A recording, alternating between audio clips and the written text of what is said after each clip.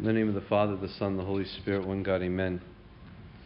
Today is the third Sunday of this month of Tuba, and as I mentioned before, I'm going to say it, of course, the readings are about baptism.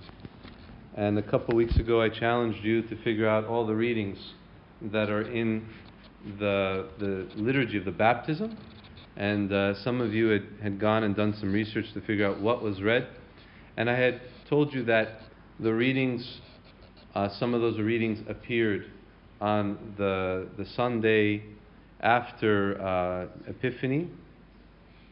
Some of them appeared on the day of Epiphany. Some of them appeared the day after Epiphany, because remember, Epiphany was last Saturday. And then the Sunday was like the second day of Epiphany. So we saw some more of the readings in that second day of Epiphany.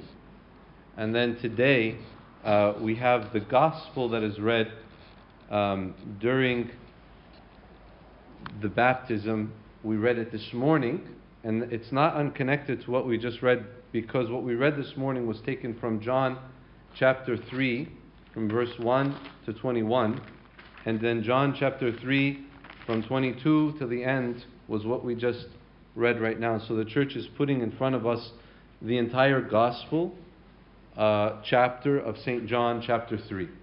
Right? This is important because we're going to ask ourselves a question, and we're going to try and kind of pull out an answer from the readings and understand it. If we're thinking about baptism, the church has placed through the readings the steps of baptism, of belief, of confession, or of faith and of confession, and repentance along with that, and then most importantly of love. So we know, even though most of us, probably if not all of us, were baptized as children, as infants, we know that we have to grow in the faith. We know that we have to grow in our belief. We know what we have to do, so to speak, in order to take communion, right?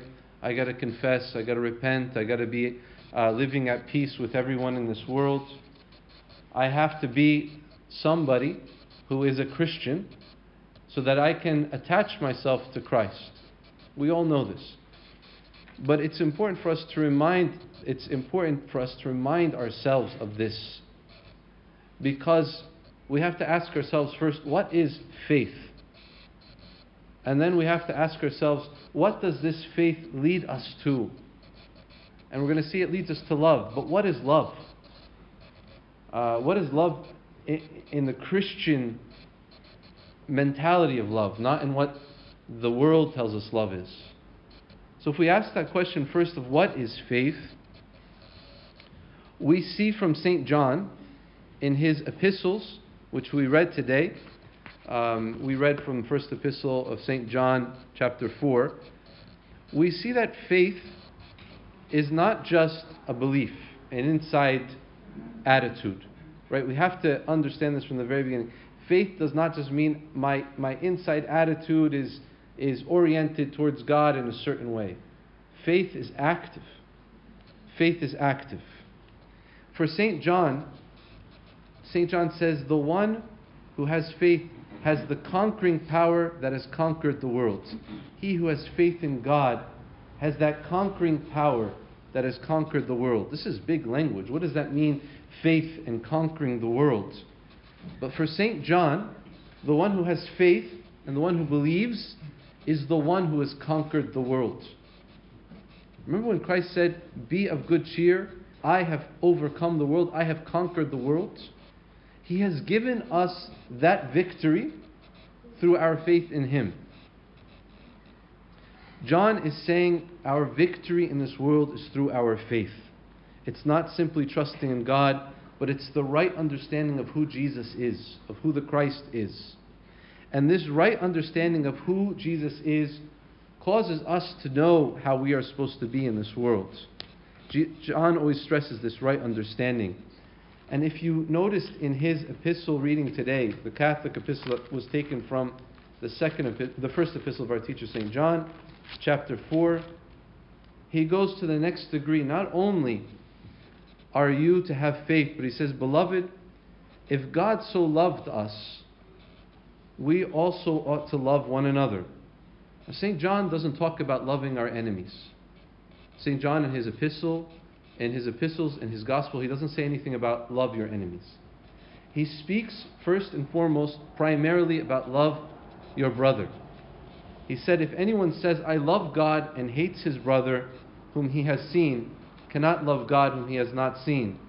And this is the commandment that we have from him, that he who loves God should love his brother also.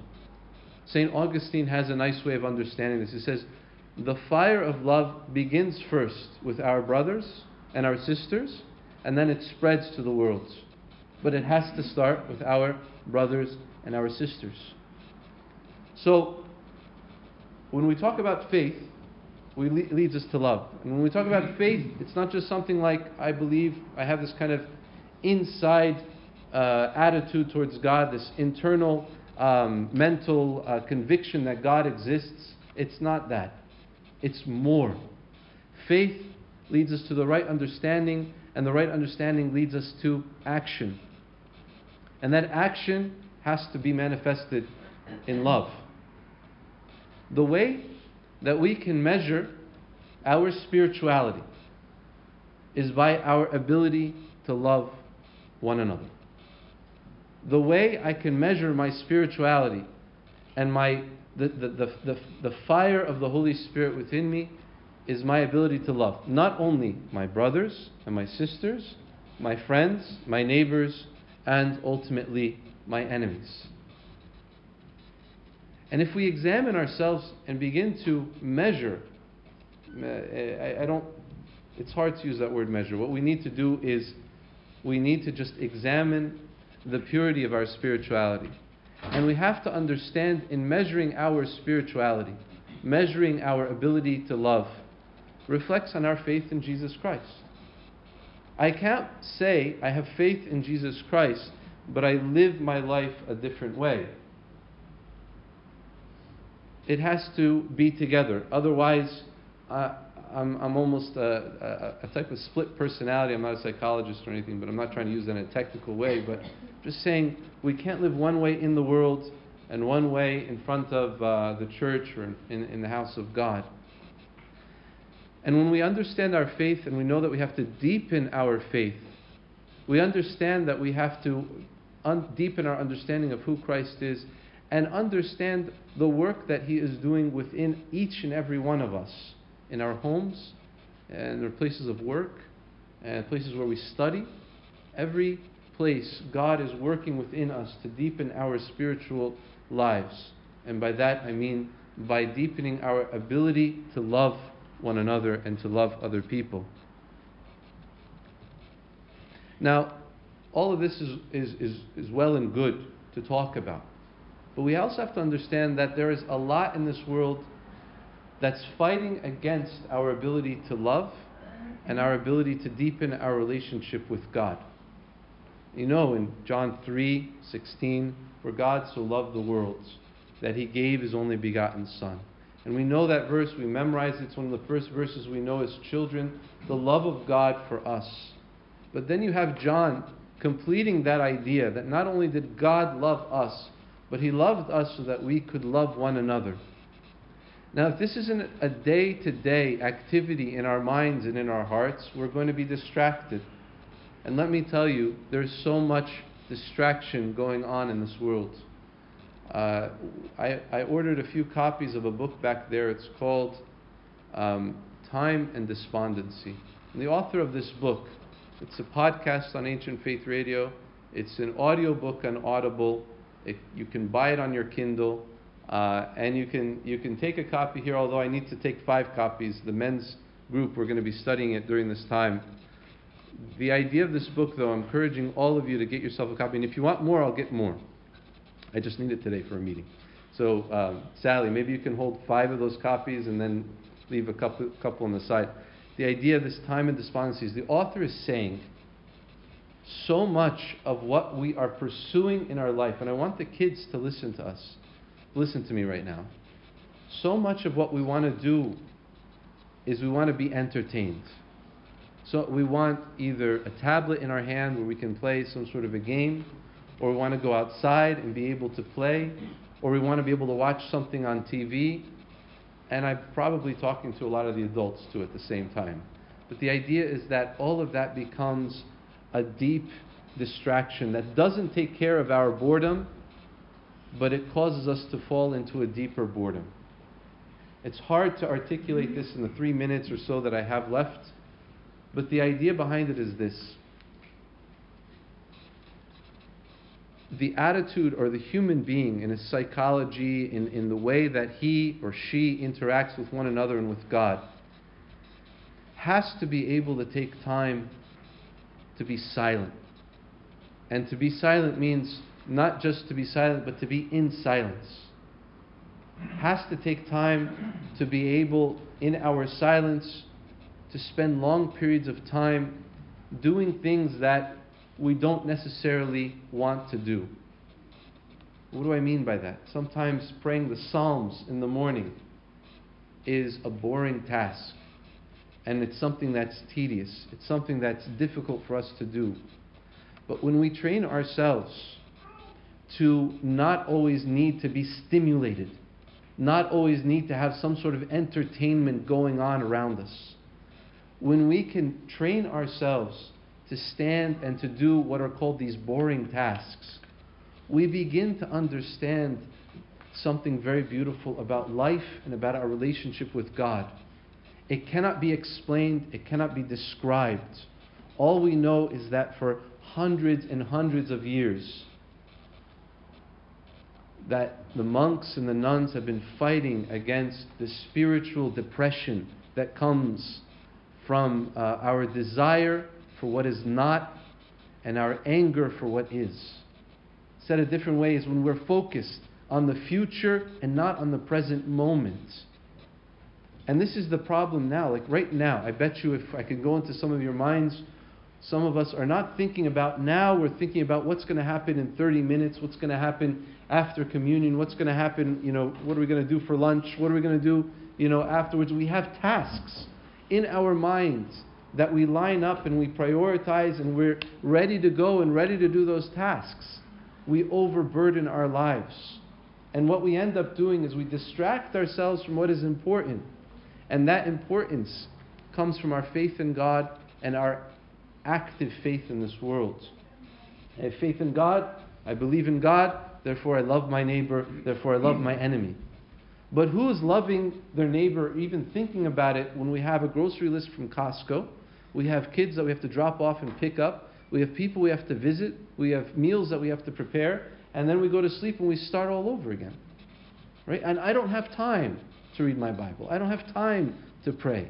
I don't have time to do these things which are luxuries for the monks and the nuns who, they have nothing else to do. They're not married, they don't have grocery lists, whatever. We make all the excuses in the world to avoid what is essential. What is essential?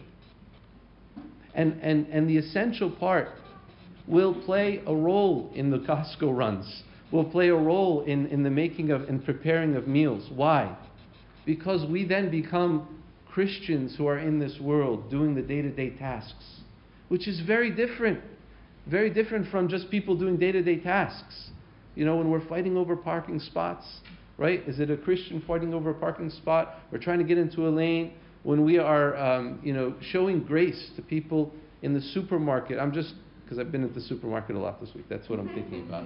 But when we're showing grace, even when we're interacting with people, our neighbors, people that we run into in our day-to-day lives, it's so essential for us to come back to these practices of prayer, of silence, and not only for us, but to encourage our kids.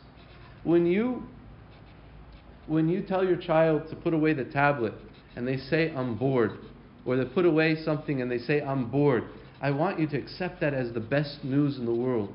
That's great. We want our kids to be bored. We want them to have time to think, to be creative. We want them to have time to deepen their own spiritual lives with God. And we need that as well. I'm very excited. Lent is a little bit away.